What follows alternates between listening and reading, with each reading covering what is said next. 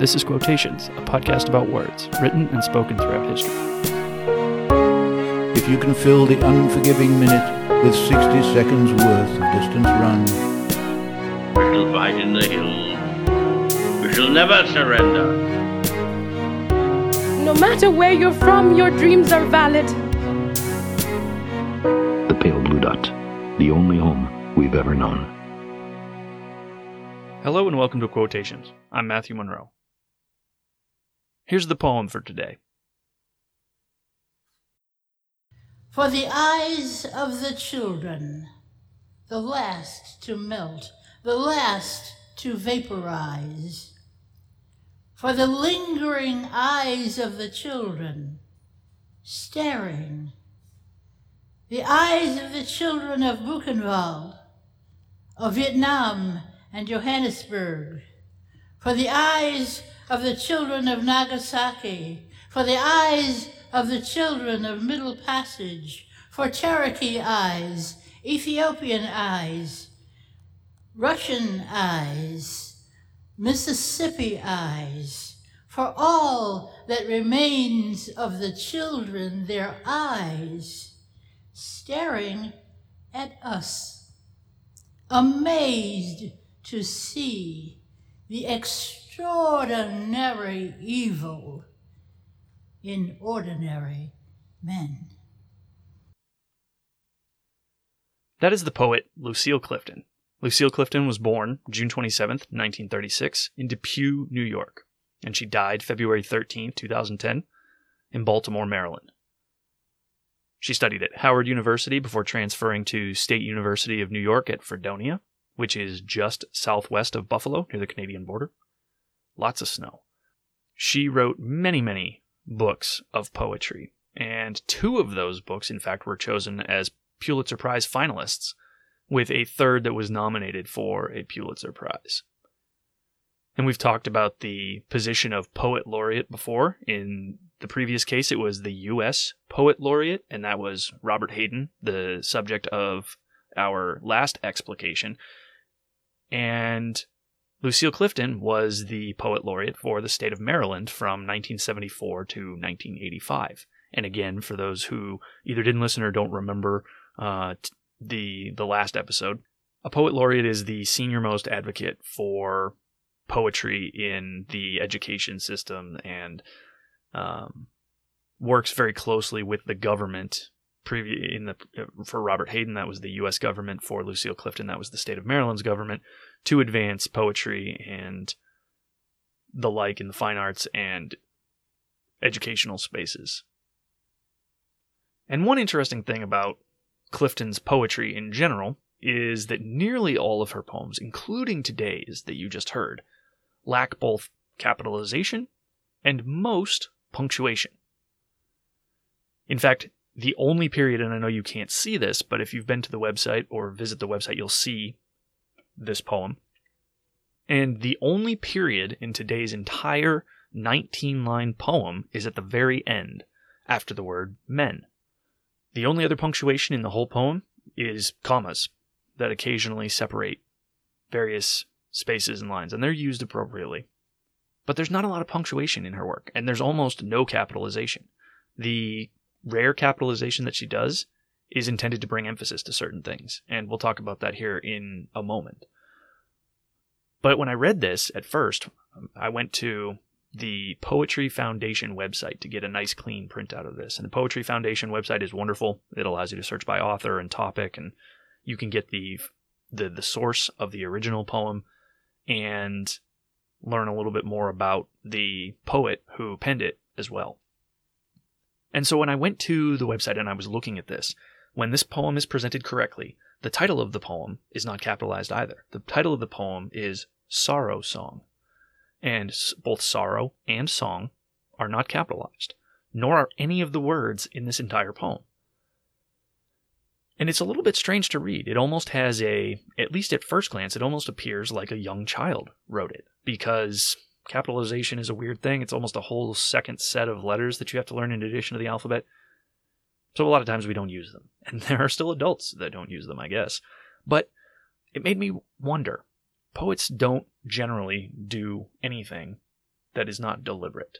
When they put pen to paper or finger to keyboard, they do so deliberately. So I asked myself, why? Why would you, as a poet, and again, we're talking about somebody who wrote poetry during mostly the second half of the 20th century and the early part of the 21st century. Why, in the day and age where you have a word processor for most of your career that will autocorrect things for you, why would you go through all the effort to deliberately not capitalize and not use punctuation in your poems? It wasn't something that I'd really seen before. I don't think this is necessarily unique, but again, we've talked about this. I'm not a poetry expert here. I'm not an English major.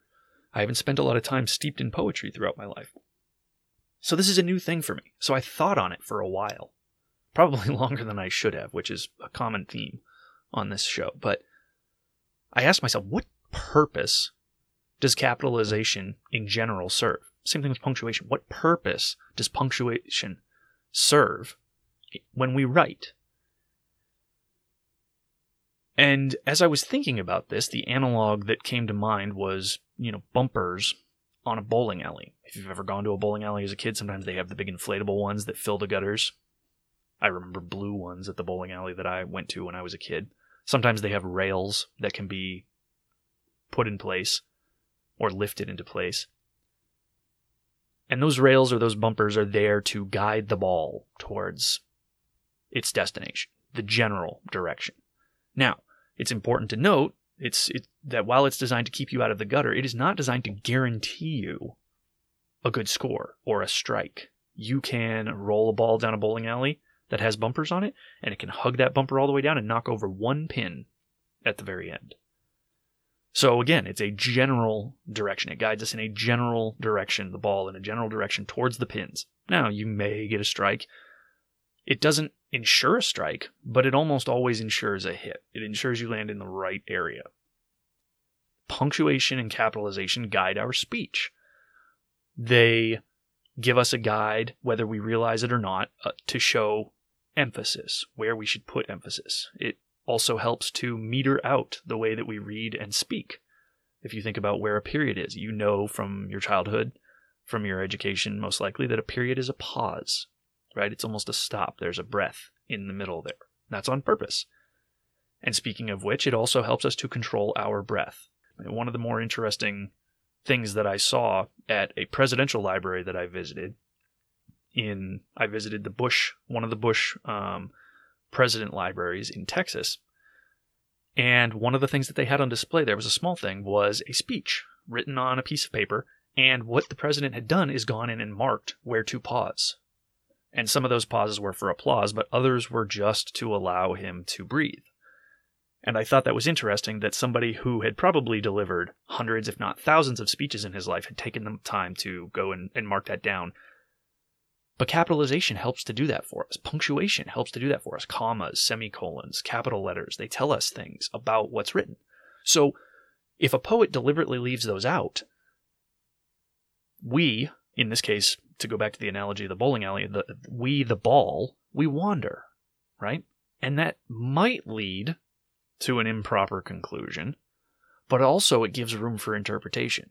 So in a way, by taking the capitalization, nearly all the capitalization and nearly all the punctuation out of her poems, Clifton is giving us space to wander, to take her words, to read them as we see fit, and to interpret them potentially differently than how she may have written them. In much the same way we've talked about art in the past, how two people can stare at a piece of art on a wall and draw two completely different conclusions about that piece of art. One may not care at all, the other one may find it to be the most profound thing they've ever seen in their entire life. So too with a poem that doesn't have these capitalization and punctuation bumpers to guide its reader. So in this way, I see Clifton's work as more, the term that comes to mind is alive, than the more punctuation and capitalization restricted works that others may put out. And that's not to say that I want every poet to start adopting the no punctuation and capitalization rule, because it is a little bit exhausting to read. But taken in small doses, it can yield some pretty interesting interpretations. If you think about it, without capitalization and punctuation, you could read the same poem multiple times and draw completely different inferences from that poem. The meter may change, the The pace may change. The stringing together of words may change. And as such, you may draw a completely different conclusion from that poem the second, third, or fourth time you read it. So now that you know that Clifton doesn't include a lot of punctuation and capitalization, I'm going to play the clip of her reading the poem, and that is her, Lucille Clifton herself, reading the poem. So you'll get to hear where she puts emphasis and where she doesn't. Now imagine that she's reading from a poem with no capitalization, no punctuation, and what you hear may not be what she says in the literal sense, or you may wonder why she puts together certain passages and certain strings of words in ways that, if there was normal punctuation and capitalization, she might not have. So here's the poem one more time for you to listen to. For the eyes of the children, the last to melt, the last to vaporize. For the lingering eyes of the children, staring. The eyes of the children of Buchenwald, of Vietnam and Johannesburg.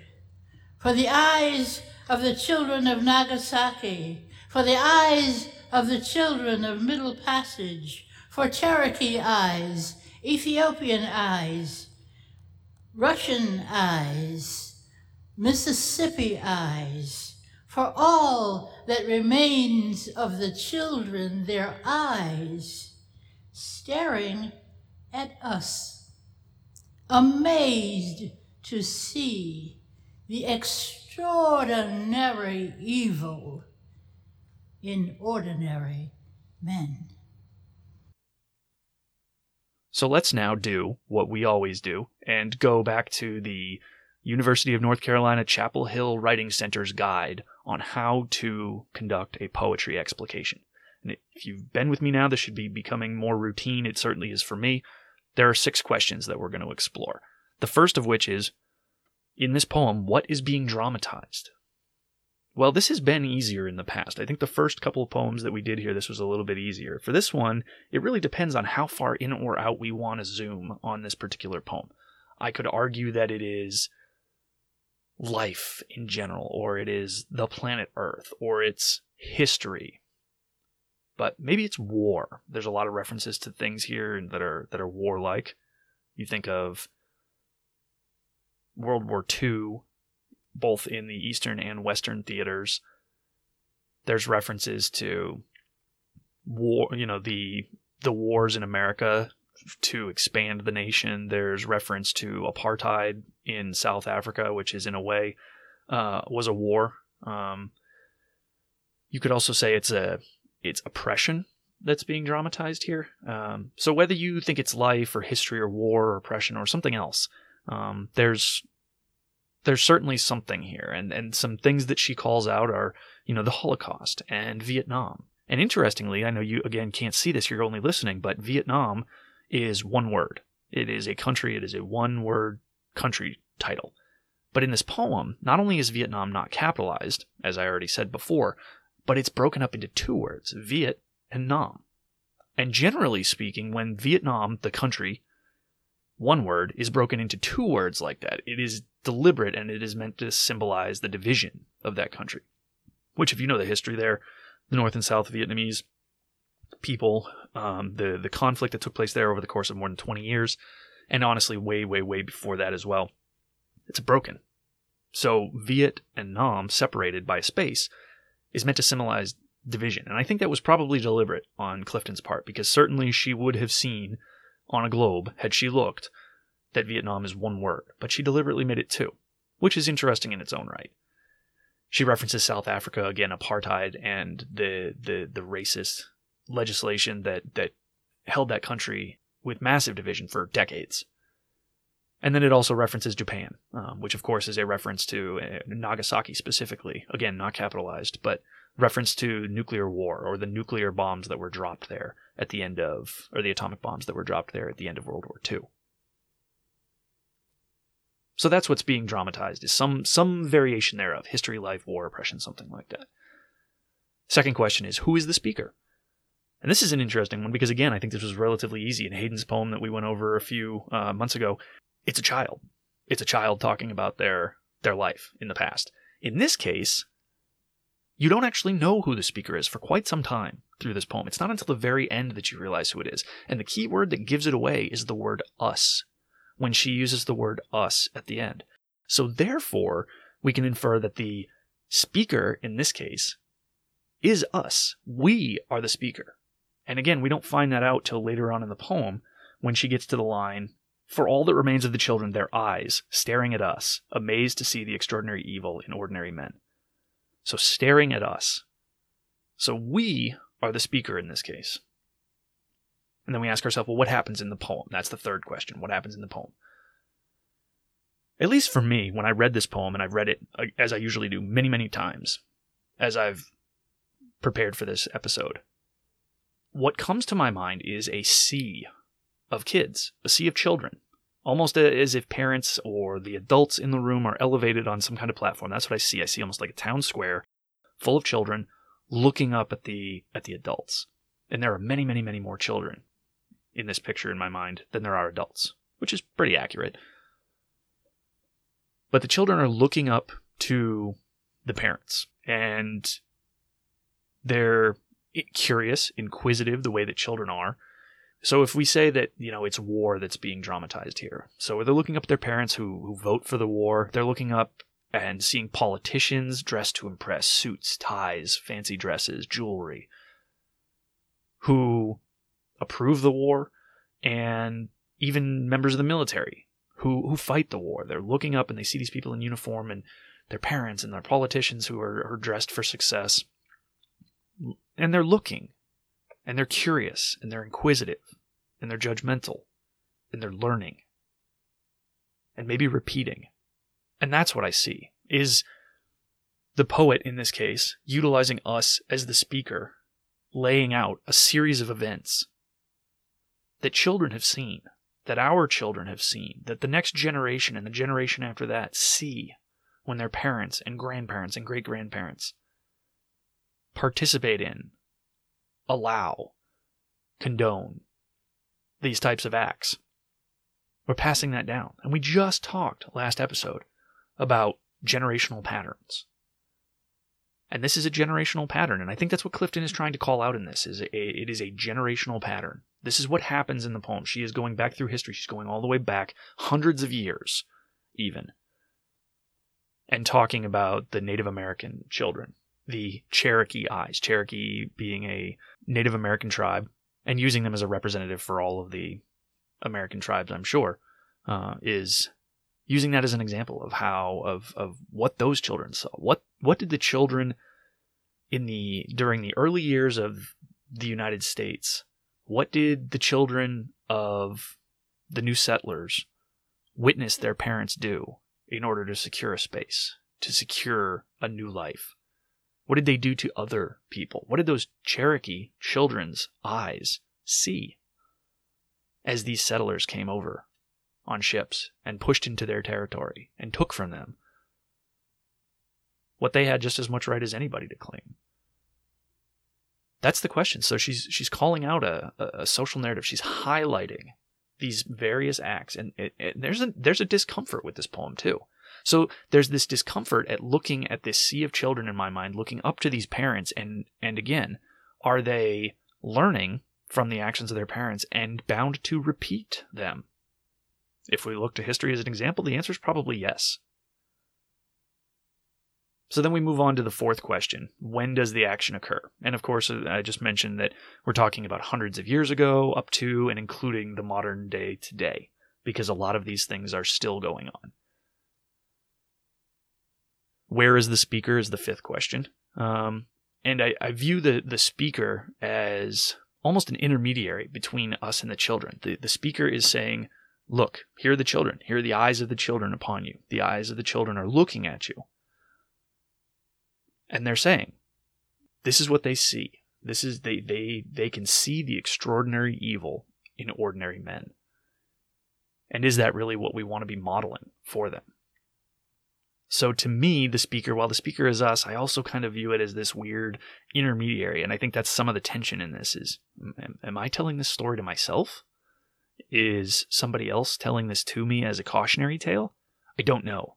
But I can't help but imagine that there's somebody who, while the parents maybe, going back to my analogies, I'm kind of fleshing this out live on the air, which is, what I promised to do. I try not to read other analyses of poems and things before we go at it. But if I'm imagining a bunch of children looking up to a platform that has a bunch of adults on it, you can almost imagine the adults oblivious to the children.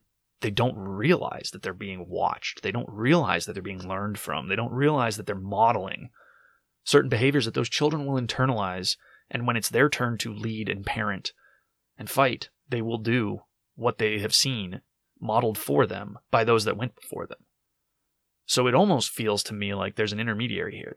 Maybe the intermediary in this case is the poet. Maybe Clifton is deliberately calling us to look down from the platform where we find ourselves and remember that we are being watched, that we are being judged, and we are being learned from.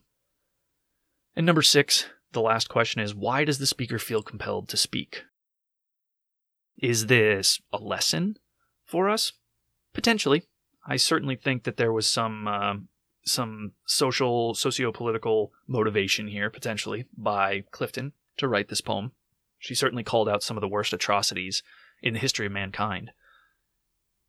But in a way, she was able to do that and frame it so that it doesn't come across as angry. I mean, at no point when you read this do you feel like the author is angry, or the poet or the speaker is angry, or overtly shaming. Yes, these are some of the worst atrocities perpetrated against mankind by mankind in the history of mankind. But it's not shaming as much as it is just observing, just pointing out that there are children's eyes on you. And speaking of eyes of the children, it's interesting, this poem, and I looked because I was curious, I already mentioned that it's 19 lines, one period in 19 lines at the very, very end. But there are 81 words in this poem. And eyes of the children is used 6 different times in the course of those 81 words. And so and the word eyes is used 10 times. So you have 6 uses of the word children and 10 uses of the word eyes. That's 16 words out of 81. That's 20% of this poem that's devoted just to the concept of children's eyes. And why do that? Why not just say it once and then list all the atrocities and then say, ordinary men can be evil? That would theoretically convey a similar tone and similar emphasis, or similar significance, if not the same emphasis. And I think that's the key. I think the key is the emphasis. I think it is a reminder that if you look at the trajectory of human history, that there have always been children watching. And if you just say it once, it's easy to discount. Because we all know that children watch, they look to adults for modeled behavior and how they should behave and how they should act. And the fact that she says it 6 different times throughout the course of this poem is almost an analogy to life, in that we need to constantly remember. We need to be constantly reminded that children are always watching. And we talked at the beginning of the episode about the fact that her poems don't have any capitalization, or almost no capitalization. And so too in this poem. There's not one word capitalized in this poem. Not Buchenwald, not Nagasaki, not Vietnam, not Cherokee, none of them. And what I found it interesting as I thought about that is, okay, what does that do? I mean, as we said, it removes some of the bumpers from the bowling alley, so to speak, but it also takes away the significance of one word over another. When you capitalize Nagasaki or Vietnam or Cherokee or American, you make them you're showing that they are of greater importance. But in this case, because we just talked about the fact that the word children is in this poem 6 times, the fact that children and all of those cities are not capitalized, to me, is another way to emphasize that don't think that these children are any less important than these cultures or people or countries or cities. The children are just as important. She could have, I guess, taken it a step further and emphasized and put the word children in capital letters in every instance in this poem, and that would have said that the children are even more important than those places. It completely inverted the whole structure on its head. But I think, again, much the same as repeating the word children throughout this poem, not capitalizing those cities and cultures and peoples shows that children should not be downplayed. I think that's the point here. I think that's one of the main points of this poem, is that children need to be recognized as ever present and ever vigilant and not be forgotten about. So I'm going to say them. I'm going to say the word children many times in my poem, and I'm going to put it on the same level, grammatically speaking, as all of these otherwise more quote-unquote important things. And as I said, there's a little bit of sadness that comes from reading a poem like this when you see thrust before your very eyes just reference to some of these things. Never mind the gory details of all the things that went on for each of these things to make it into this list. You know, the things that happened in Johannesburg for years and years and years, and arguably still do today to some degree. And how painful that is for people, and how much harm was done, and how many people's lives were ended at Nagasaki and Buchenwald. Look at the atrocities that have happened, you know, in Russia over history, and in Ethiopia, and some of the civil wars and things that have happened in that region of the world. So there's sadness to this. And sad that we, myself included, justify these things. Because every one of these events has a justification, doesn't it? And some are less justifiable than others, but today I sit in the United States and know that at least a portion of where I live, where my family lives, where my friends live, or where something that we call part of the United States resides, or where we get goods or food or water from, at one point belonged to the Native Americans. And we justify it. We pushed them off of the land. We took from them. And we justify it, right? We say, well, it's better now. Things are better now. This is just part of history. This is just how things go. But that's a justification, right? And it deserves some analysis. And I think that's what ultimately Clifton wants us to do here, is she put these things, she chose the people and the countries and the atrocities that occurred specifically to highlight those things to us and to remind us that while the song of history is sorrowful, the eyes of the children are watching, and we can make the world a better place. We can choose to do it differently. We can choose to model different behavior. We can choose to be better, choose to make a better world. And not give in to the extraordinary evil that resides in each and every one of us, just waiting to be unlocked. Until next time, I'm Matthew Monroe. This is Quotations, and thank you for listening.